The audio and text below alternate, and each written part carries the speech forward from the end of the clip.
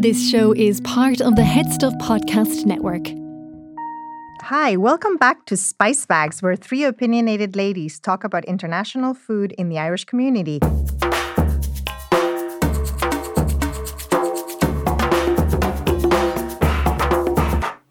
This is the first episode of Season 4, and in case you've forgotten, our podcast episodes come in three delectable flavors.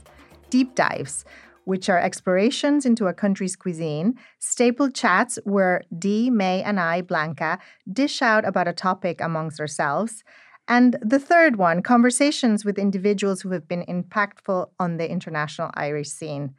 I'm here today in the podcast studio with May Chin and Dee Laffan, and I'm Blanca Valencia. We're very, very excited and honored that we were nominated again for an Irish Food Writing Award for Best Food and Drink Podcast. We should mention that we won that last year. We won. We're very last year. proud to say that we won that last year. And delighted to be a finalist again. I mean, up against some amazing podcasts, also Neighbour Food podcast and the Whiskey Magazine podcast. And That's Banging. Least we forget our podcast studio bros.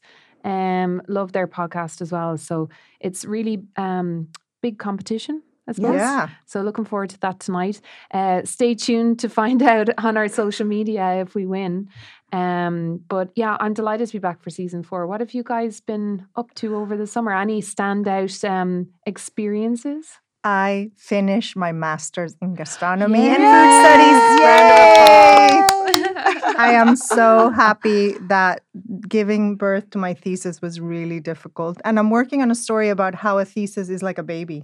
It sounded like you were in labor for a long time. It was really painful.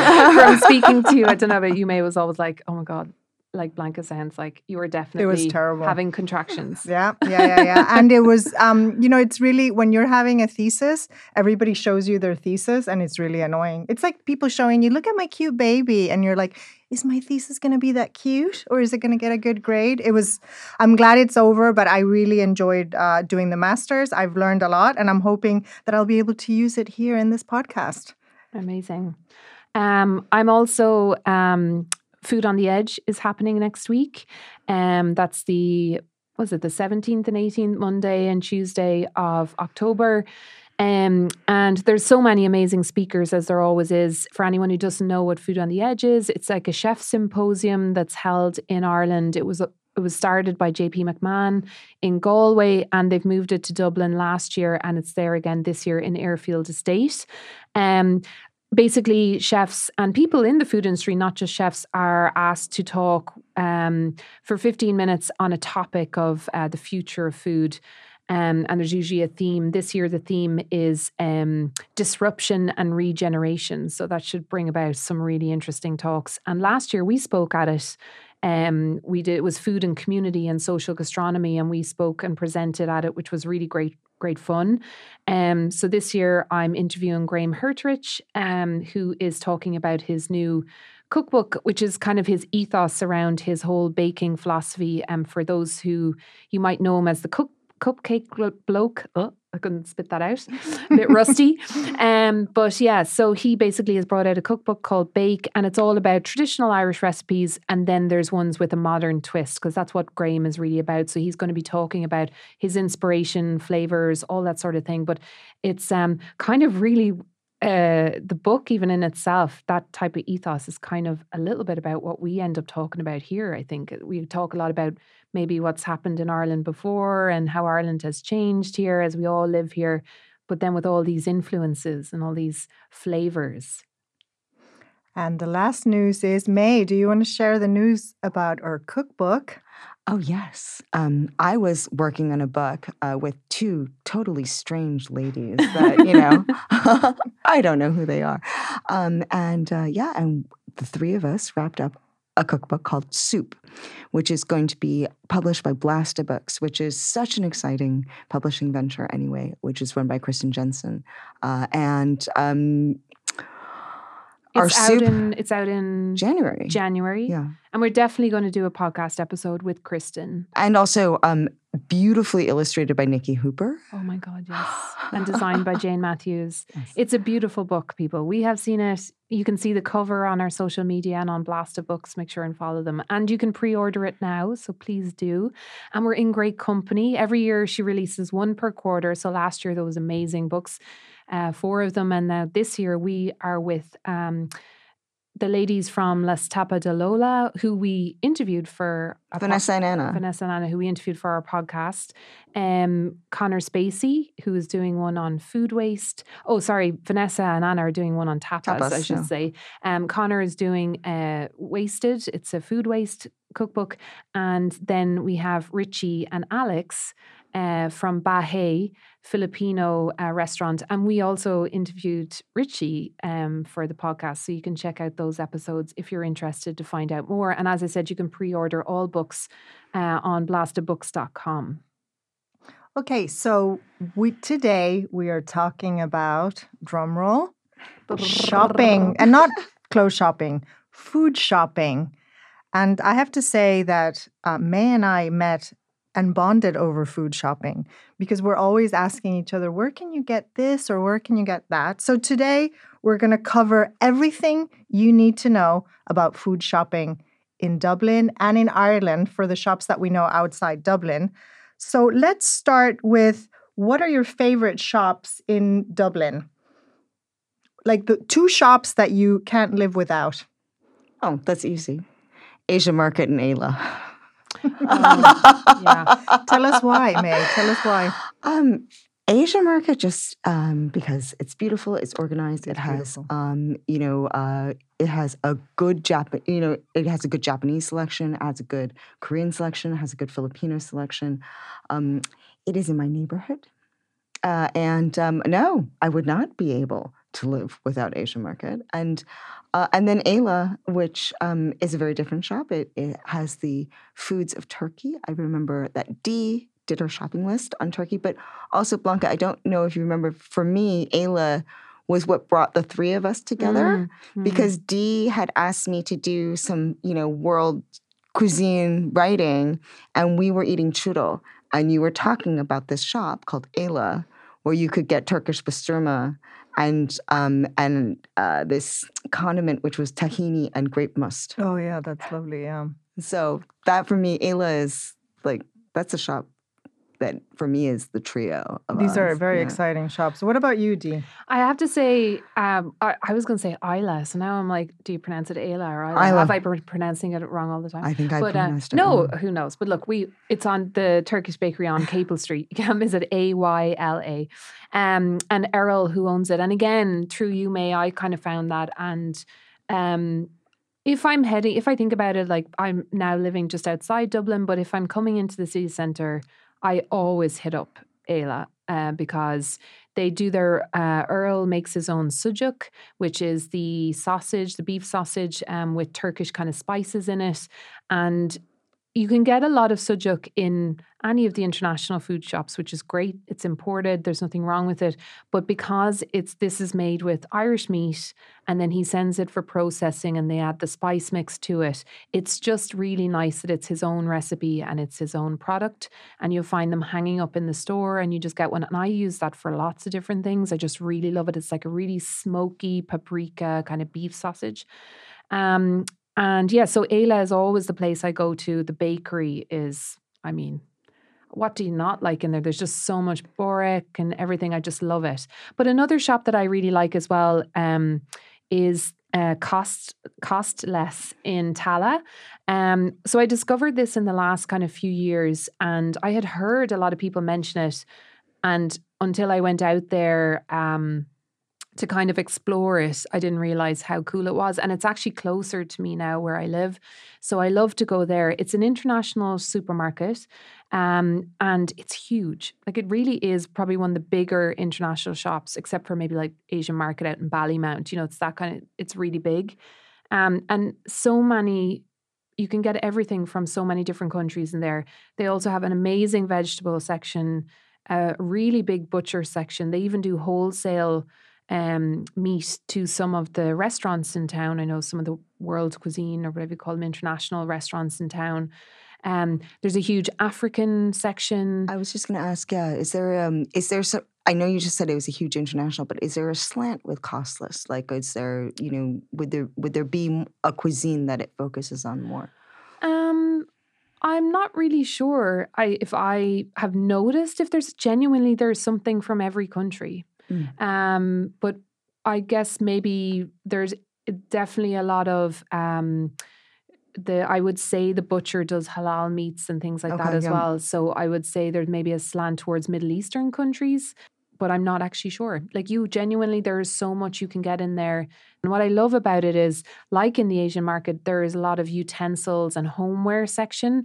So it's really great to get. I think, Blanca, I gave you little glasses, the Turkish tea glasses, and, you can just get so many different things there. The meat counter is really good, as I said, but vegetables as well. And oils, just like loads of different things, herbs, spices.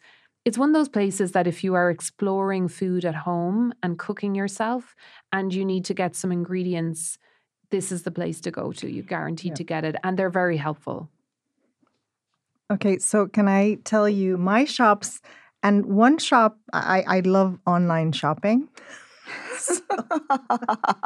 Because sometimes I really just don't have time to go out. But I have to say, and this is totally Spanish, but I love Vera Foods. Jenny and Damien have done such a great job with importing Spanish products. And they're in Kilruddery Market. They're in different markets. They're also online. And they're just the people. If you ask me, who do you want, like what people do you want to open a restaurant like with, it would be them. Because they're the type of people, you go to their stand and they're so friendly and welcoming, and their range, there's so much love and care into the range. And they have those delicious Perelló olives. They're also importing those lovely potato crisp, quillo. So I really love that shop.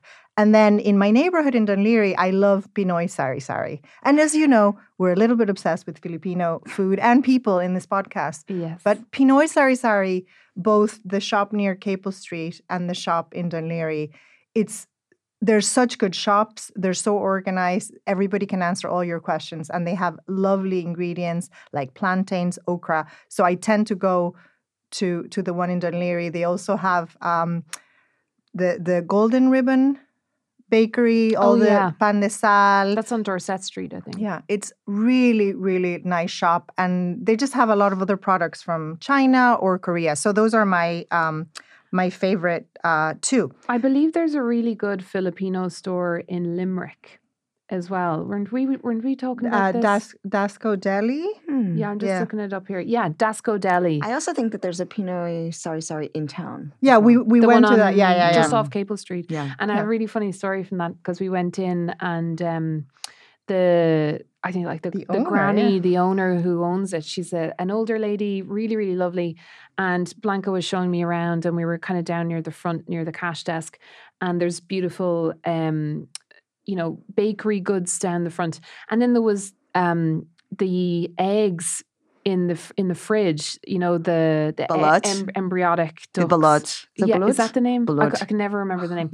And I asked, I was like, oh, is that those eggs? Because I've only seen it on TV.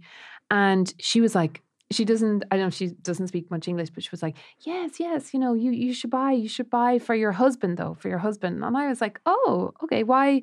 Or she said, for the men. And I was like, oh, why for the men? And she made this gesture, which I don't know what it was supposed to be, but she was like, for the nighttime. Ooh. And I was like, oh, for men, for the nighttime. What happens at nighttime? I was just trying to mess around with her a little bit, but basically, I think much like the oyster is to Ireland, the embryonic duck egg is to Philippines. But I asked Richie from Bahe, and he said he adores it. Like, it really is a delicacy. But I think that's where I have to draw the line, I'm afraid. I think with Chinese culture, and this is just we used to say, make him strong. Make him strong. This food, make him strong. Stamina and stuff, an aphrodisiac, yeah. Okay, so moving on. This is always May's personal question. She's always like, tell me personally about growing up and food shopping. So Dee, tell us, growing up, what did you think of food shopping? So for me, it was, I suppose, an interesting experience because it was me and my dad that would go food shopping, or when my sisters were home at the weekends, we would go with them. But we always went to a local supermarket in Tipperary where I grew up. And much like this supermarket is owned by, it's a Super Value, and it's down the country. They're all they're franchises. So they're owned by families in the town. And this one is called Bernie's. And it's always been called Bernie's and still called Bernie's, because that's the name of the man who owns it. And we would go down there, and it was really quite good in terms of you would get local food in there, local producers in there, as well as your supermarket things. But my dad, for us, where I think shopping was interesting for me was that, or food, how we got food was kind of, my dad worked for the Department of Agriculture he did for his whole life. And in Roscrea, there is a lot of factories, meat factories, and we're also famous for our bacon and sausages. But not that anyway, whatever. So in the meat factory, that one is associated with cows with beef. There was a meat shop that you could go up to. And those meat shops, I wish they still existed, because in the meat factories you would go up and it was the offcuts, it was things that they weren't using, in the factory, and you could buy them, but you could also get amazing meat in there for half the price you would pay. So Dad would go up there and get, rack of ribs or, whatever. It didn't matter, but he would come home with this plastic bag full of meat, and we would kind of have that. And I think that was amazing from our perspective. The other thing was living in the country, and again, with your dad working in Department of Agriculture, he had relationships with a lot of farmers, which sounds weird when I say it out loud. But what I mean is they all knew him. And we would often get deliveries to the house of a thank you, or just for helping throughout the year, because if you want to kill an animal in Ireland, you have to get sign off from a department man, and that's what my dad was. So he would get, here's half a lamb or half a cow or something. So we would always, or some venison. So our freezer was also very much full of meat products from that perspective. We grew a lot of vegetables, and there was a vegetable shop in the town as well called Fresh Fields, which had a lot, but there was no farmers market in Roscrea, and that was kind of, everything else was from the supermarket. How about you, May? I grew up in the Connecticut suburbs, so I had supermarkets, and I remember we had a Stop and Shop, and I do remember when our Stop and Shop became Super Stop and Shop. And even now, when I go home, I'm amazed by how immense these places are. I love them, right? Don't get me wrong. We used to do aisle 45 where you can get your Jamaican ginger beer, and you're skating around, and you can get, stationery and medicine. And but that's how I do remember growing up. And there was always a deli counter, and the people behind the deli counter were really good at slicing meats. So they were skilled. And the fishmonger, ditto. And the butcher. So, and then, as time progressed, obviously, we had something called Whole Foods. Ooh, fancy. Love Whole Foods. We had Whole Foods, and then there would be the local fancy butcher, in case you couldn't find what you needed at Super Stop and Shop. And, but yeah, that was my growing up. What about you, Blanca? My growing up I grew up in Central America, between Spain and Central America. So in Spain, there would be a lot of local markets with the grannies, with the push trolleys that I love. Yeah. And there was just a lot of food, like mountains of peppers and, the prickly pear, cactus fruit. Shopping was exciting, but it was also scary. Whereas in Central America, we never went to the local markets. We shopped locally. So we went to these really sterile supermarkets. They were just so boring. But all my friends that were American and worked for the embassy or for AID had access to the American commissary. So they would buy Betty Crocker and Pringles. And I grew up traumatized that we couldn't go there. So I was always like, oh my goodness, I want Kraft mac and cheese. And of course, my mom didn't like cooking, but we had somebody who cooked for us. And it was lovely food, but I was traumatized. So I wanted to eat from the commissary, but I never got to the commissary, unfortunately. Moving on, we wanted to talk about what are our favorite shops outside of Ireland that we've been the most enamored with. So, May, tell us a little bit about what are your favorite shops, fantasy shops? Fantasy shops. I'm a plain girl. So one of my favorite shops was when I was living in the 15th arrondissement in Paris. They're called Le Marché du Saxe.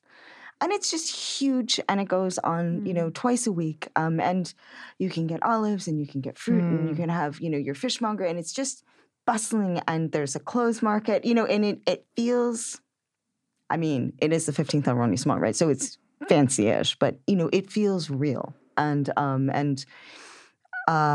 I really love that, and then I was also thinking in San Francisco, where I am often at, there is just a stupid what we call Safeway supermarket around the corner from where my brother lives, and it's rated, I think, the lowest of Safeways in San Francisco, but it has everything. Again, about Asian products. Yeah. So you go to the ice cream section, and there's 2 racks of mochi ice creams, and and you can get durian, and you can get loads of dumplings, and there's this amazing tofu factory in Oakland called, I think, Hodo, and they'll do yuba, and you can buy that at the Safeway. So and then you can get all the good California cheeses and a roast chicken, and you're on your way. And it's so I do have a fondness for what we call stupid Safeway in the San Francisco house. And then actually across the street from stupid Safeway is this amazing, I think it's Puerto Rican, Middle Eastern owned farmer's market. Oh, wow. Yeah. And so again, so this is where you're getting your tamarslada. You're getting so many beautiful fruits and vegetables, loads of fresh cheeses and things. What about you, Dee? I think in Ireland, for me, one of my favorite places whenever I'm down there is the English market in Cork. I just think it has something special about it. And I love going down and just, walking around and seeing all the stalls. And to say this, if anyone is not from Ireland listening to this or living here, you'll be like, okay, a market, what's so special about that? But it's the fact that, unfortunately, in Ireland, in Dublin in particular, there aren't a lot of markets that you see in other countries. So this is kind of, I think, as close as you can, it is one of those. And it's just such a beautiful building as well. It's really old.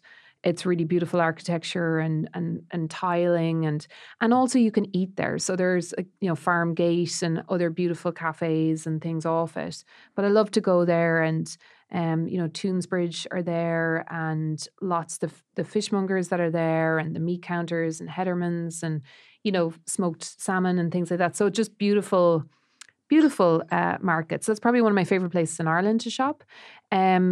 I have to just mention 2 other places. One are shopping experiences. One is New York.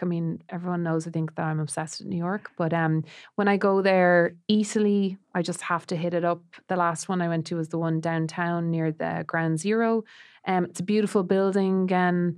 And it's like a mecca. It's just floors and floors of just, beautiful, posh food.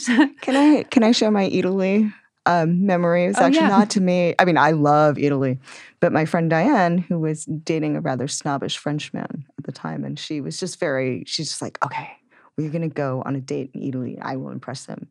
And so he goes around and he says, oh, this is very nice, Diane, but why would anybody want to eat in a supermarket? That's so great. I love it. And I just lost time there. There's just, it's shelves of everything. And I suppose the closest we have to it in Ireland might be Fallon-Byrne, I guess, or something like that. It's along those vibes, but it's just way bigger. And I know that obviously the original in Italy and everything, there's amazing ones around the world. But I loved the one in downtown near Ground Zero. But also an amazing shopping experience, I suppose, was when I was in Kathmandu in Nepal. And it was my first real experience of, I suppose, food being street food, being sold that way. And I'd never been to another Asian country like that. So I just was it was like all the photographs I'd seen, but just when you're there and you're walking on these, dirt streets, and the butchers are just in doorways and they're chopping the meat out on the street. And then there's these guys with bikes or with, kind of push carts that they're selling different fruits, different vegetables, everything. And they're cooking. They might have a little even stove on it as well. It just seems to be this huge kind of thing, but it's all contained in this tiny little cart, and it's just piled high with, whether it's whatever type of fruit. And I just thought that for me was a really, really interesting experience of my first time of that kind of Asian street food market type thing. So I really love that. For me, I would say my ultimate fantasy is Le Bon Marché in Paris. Oh, Their yeah. food store is so classy, but so mind-blowingly expensive. And their wine cellar is just out of this world. But in terms of markets that are dear to my heart, I would say as an adult, I visited the Mercado Central in San Salvador, because obviously when I was a little girl, we didn't go there. And it was just such a beautiful market, the beautiful tropical fruits, the people, the faces. I think when I saw all the people there, I really wanted to just photograph, not so much the food, but the people. And it was so beautifully, arranged. And it was a beautiful experience. I went with Steve. He actually wrote a blog about it because Steve used to be a famous food blogger in 2003. And he had a blog called Zarzamora. But anyway, it's a beautiful market. A lot of people don't go there, but those would be, two different extremes. But you can find so much beauty in so many different food environments. People make an effort. You reminded me with Le Bon Marché, but guys, what about fancy shops? Japan. Like I was thinking Fauchon Plus and Japan. Japan is insane. Yeah. They wrap like a pea in a little box and they sell it to you. What? Takashimaya. They're called how are they called? They have a name. It's not depashika, but it's these beautiful food stores where everything is wrapped beautifully.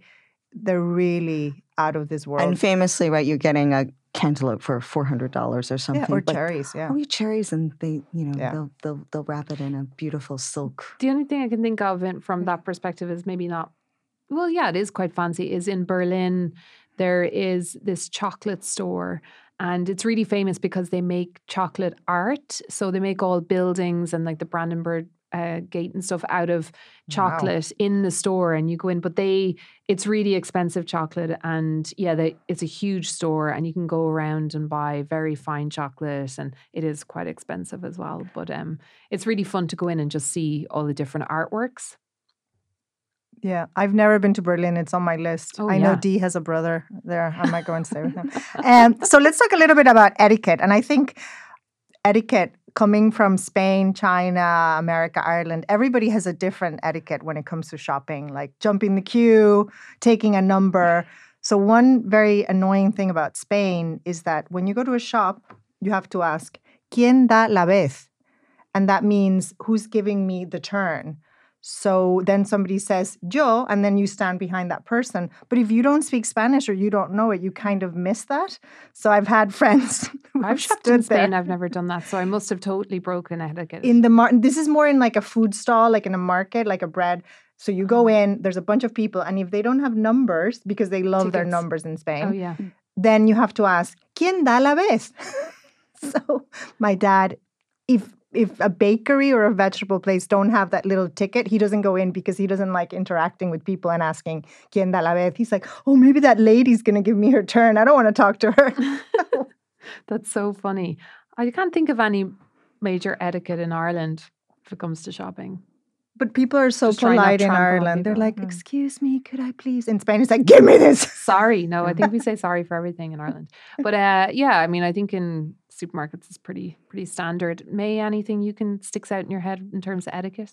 Well, I would say that the cliche about Chinese markets is that there is no etiquette, or you just dive in and maybe there's etiquette, but I was unaware of it. And so, you're just pushing and shoving. And I was remembering this. I don't know if you guys know the sitcom Fresh Off the Boat. Yeah. Right. So it's with Constance Wu, and she is stuck in Florida, and she's looking at the supermarket. She says, I can't. Like, I'm so stressed with these American supermarkets. All I miss is the comfort of Taiwan.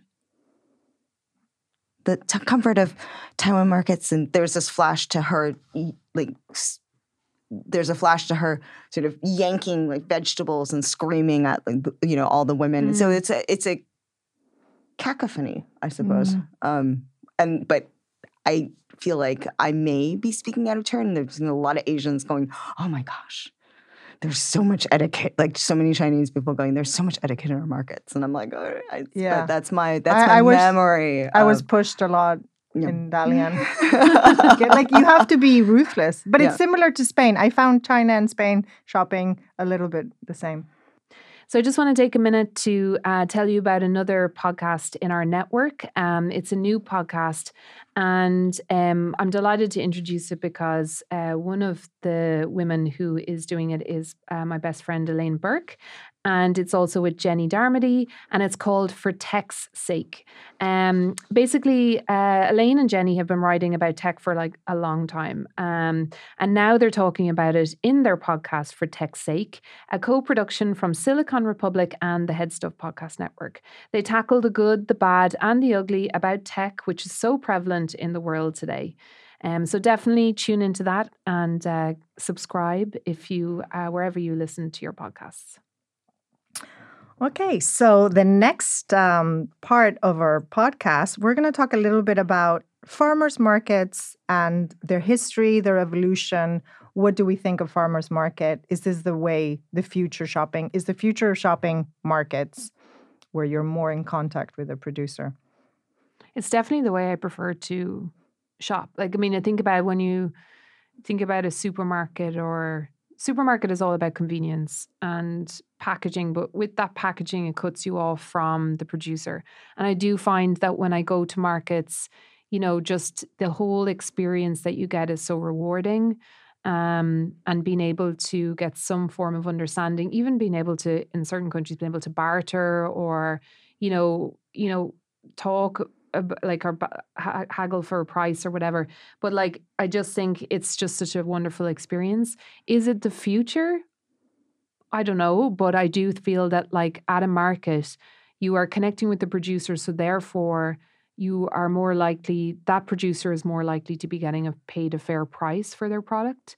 You also get an understanding of the labor and everything that goes into it. Because sometimes when whether it's a vegetable or anything, and you make a comment, they might say to you, oh yeah, but of course, the crop wasn't good this year or was good this year, or this is amazing, so you kind of get that understanding and that connection. I do feel that connectivity to food is something that is part of our future, is part of saving kind of food and the state of the planet in terms of connecting all of us with that process. So from that perspective, it is.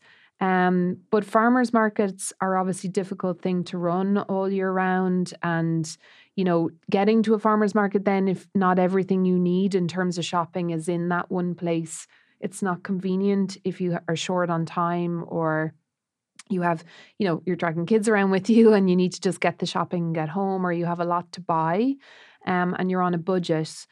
I can see how that can sometimes come up against it as well. But I do love a market. I think one thing that I think the Spanish government and all the regional governments have done well, and this is more markets, is they've developed a strategy for all these markets that were full of grannies with their shopping trolleys. I have a shopping trolley because in Spain that's essential. Yeah. I've always wanted a shopping trolley. I'm going to get a Louis Vuitton one. But they did a strategy to rescue these markets that nobody wanted to go to. And they've become a platform not only for, food sellers, because it isn't really the farmer who's there, but it's like a small intermediary, but also a platform for small entrepreneurs. And it's been so successful that I think in Madrid there's 46 markets and maybe 10 or 15 have become tourist destinations. Some people preferred the old model, but the old model was really losing so much ground to the supermarket. So I think that combination of markets and food and farmers markets where there's spaces like of cultural exchange, you have cooking classes, you have entrepreneurs. I think I would love for Dublin to do that. Yeah, I was going to say also that there should be a distinction between the outdoor market and the farmer's market. Yeah. Right? Yeah. A farmer's market is a market in where your producers are coming in and they're engaging with the customers. I love both. I love both, but an outdoor market might not be a farmer's market. Yeah. One of the best markets I ever went to was in Montreal. And in Montreal, they have loads of markets, loads of farmers markets. And they're kind of outside of maybe the central. They do have some central, but they're, and I know in a lot of other countries, it's always a central thing because it's in a city. But these sometimes they're destination markets that you drive to in the burbs, and you just go out and they're huge warehouses, like huge warehouses. And inside it's completely set up and organized. And you're offered sampling is a definite thing because they even have these almost like tripods with plates on top that the producers put their samples on, pre-cut, that you can just take one and then you walk around, and just huge stalls, fruit, vegetables, everything all fresh. And I just found that was incredible. I mean, obviously you're looking at the volume versus the population and stuff like that. Here it would be smaller, but interesting to see if something like that would even work here. The last topic I wanted to talk about was the cut price shopping, the Lidl, Aldi, Trader Joe's model. What do you think, May? What do you think of this model? If I was going to leave my morality at the doorstep, I would say I love it. And I was only really made aware of the problems that an Aldi or Lidl or Costco or Trader Joe's was presenting. It's not just those as well, though. Any of the supermarkets offer cost or VAT or own brand, just to say, for any supermarket, the thing, and just say it's all of them would offer cost cutting. Cost cutting, but it was for me learning about what this was doing to the farmers, right? Because it was so exciting. I remember one of my first years here, to sort of turn on the TV and Lidl is going, oh, we'll give you 65 cents, it's like potatoes and carrots, 65 cents a kilo. And slowly come to the realization that what was that doing to the farmers and the price drive down. I'm not an economist. I'm also not a moral person. So I don't know whether I can actually talk more about that, but I'm aware. All I will say is that it has always existed. But I think the problem is that it exists more now because of the state of a state of living, like the way we live now. There's more of a need for more of that, and there is more of that. So people are shopping based on budget and price, not on quality or need, or necessity or like nutritional value. They're driven by price, and I mean that's also the market has been driven that way. So I mean, even when I was growing up, obviously we shopped in a supermarket. There was cost-cutting measures there as well. But there was enough of a balance between markets and supermarkets and everything. Whereas now, case in point, no market in Dublin or no, like even Dublin city centre isn't a place where you go to food shop. It's a place where you go to eat in restaurants and stuff. It doesn't support that. So the system is different. And I think, the demand is different. And that's what's fueling way more of these supermarkets now and those cost-cutting measures. But also just to say on that, and I'm quite passionate about this, just like in terms of, I can't talk. I'm not telling anyone where to shop or what we should do. I think everyone should make an informed choice. And that's the thing. People need to be informed about it. Where you choose to shop after that is your own right. But we do have a huge crisis in Ireland in terms of vegetables. And if we don't buy what Irish vegetables that can be grown here, we should support and buy. I'm all up for buying imported products if you can't get it here, but like buying broccoli, like you should be buying Irish broccoli when it's in season, and the supermarket should support producers in that. Because I hate to say it, but in 5 or 10 years, the way we're going at the moment, you won't be able to get vegetables that are Irish in supermarkets at all. We'll have to import everything because the vegetable producers are shutting down business because they just can't. There's no demand. They can't keep up, or else the demand is so strange and the price, and everything and the cost of production has gone up. But then we're expected to pay less for vegetables. Yeah. Unfortunately, the only solution is that the price of vegetables has to go up for the consumer. That sounds like a very blanket statement. It's not as simple as that, but I'm just saying we are paying at the moment too little. Great English there, Dee. Sorry, guys, it's early in the morning. Too little for vegetables. I was working on my thesis on geographical indications, which are like PDOs, like Parmigiano in Ireland, which are like Connemara, Hill Lamb. But one thing that struck me is how the land devoted to vegetable growing has shrunk so much. And that there's no subsidies really when it comes to that. And I think this is a problem in America also. But I think, in my opinion, the government should be subsidizing that. It should be, helping those farmers that are growing these products that we should be consuming. And, I understand maybe some consumers don't have the money to pay for Irish-grown vegetables, but definitely the whole country, if we all pitched in, we would have the money. And on the flip side of that, you have just recently, obviously we have, as a country and a government, we have said that we will meet certain criteria and targets for the environment and climate change and things like that. We're part of that in Europe. So they're asking, meat farmers, or that we need to reduce our meat production here. But there isn't even an alternative in terms of, like vegetable farming, that, as you said, there isn't the support there to support vegetable farmers to help that industry grow. Sorry. No, that's it. I was curious. So, as a foreigner, maybe there's just less of a graw for Irish vegetables. Like, if you think about Ireland, you think lamb, beef, dairy. Like, you don't really go, ooh, and I would love some Irish broccoli.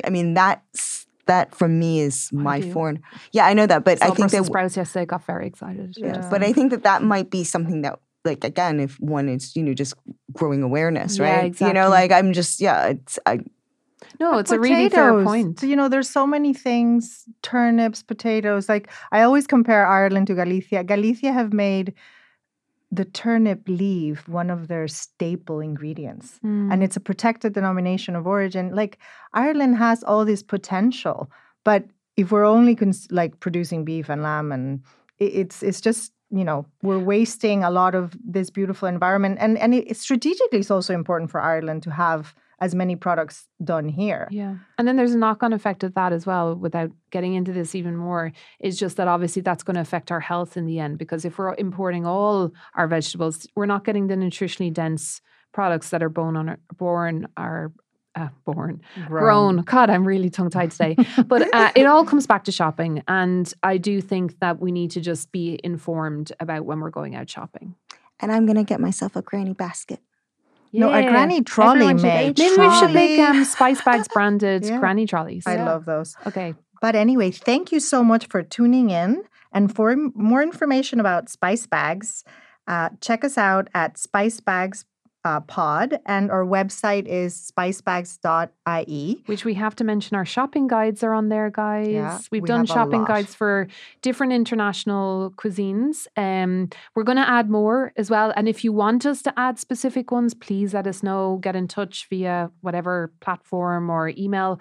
And check them out. There's ones for Turkey, for China, Philippines, Spain. Yeah, but we're going to add lots more. And one last call out. If any of you want to share a recipe, we've been collecting recipes from our Brazilian, Indian, Nigerian friends. So if you have any recipes you'd like to share and we would post them on our website, please email us at hello@spicebags.ie. Yeah. Thank you. And until next time. This show is part of the Head Stuff Podcast Network, a hub for the creative and the curious. Shows are produced in association with Head Stuff and the Podcast Studios Dublin. Find out more or become a member at headstuffpodcasts.com.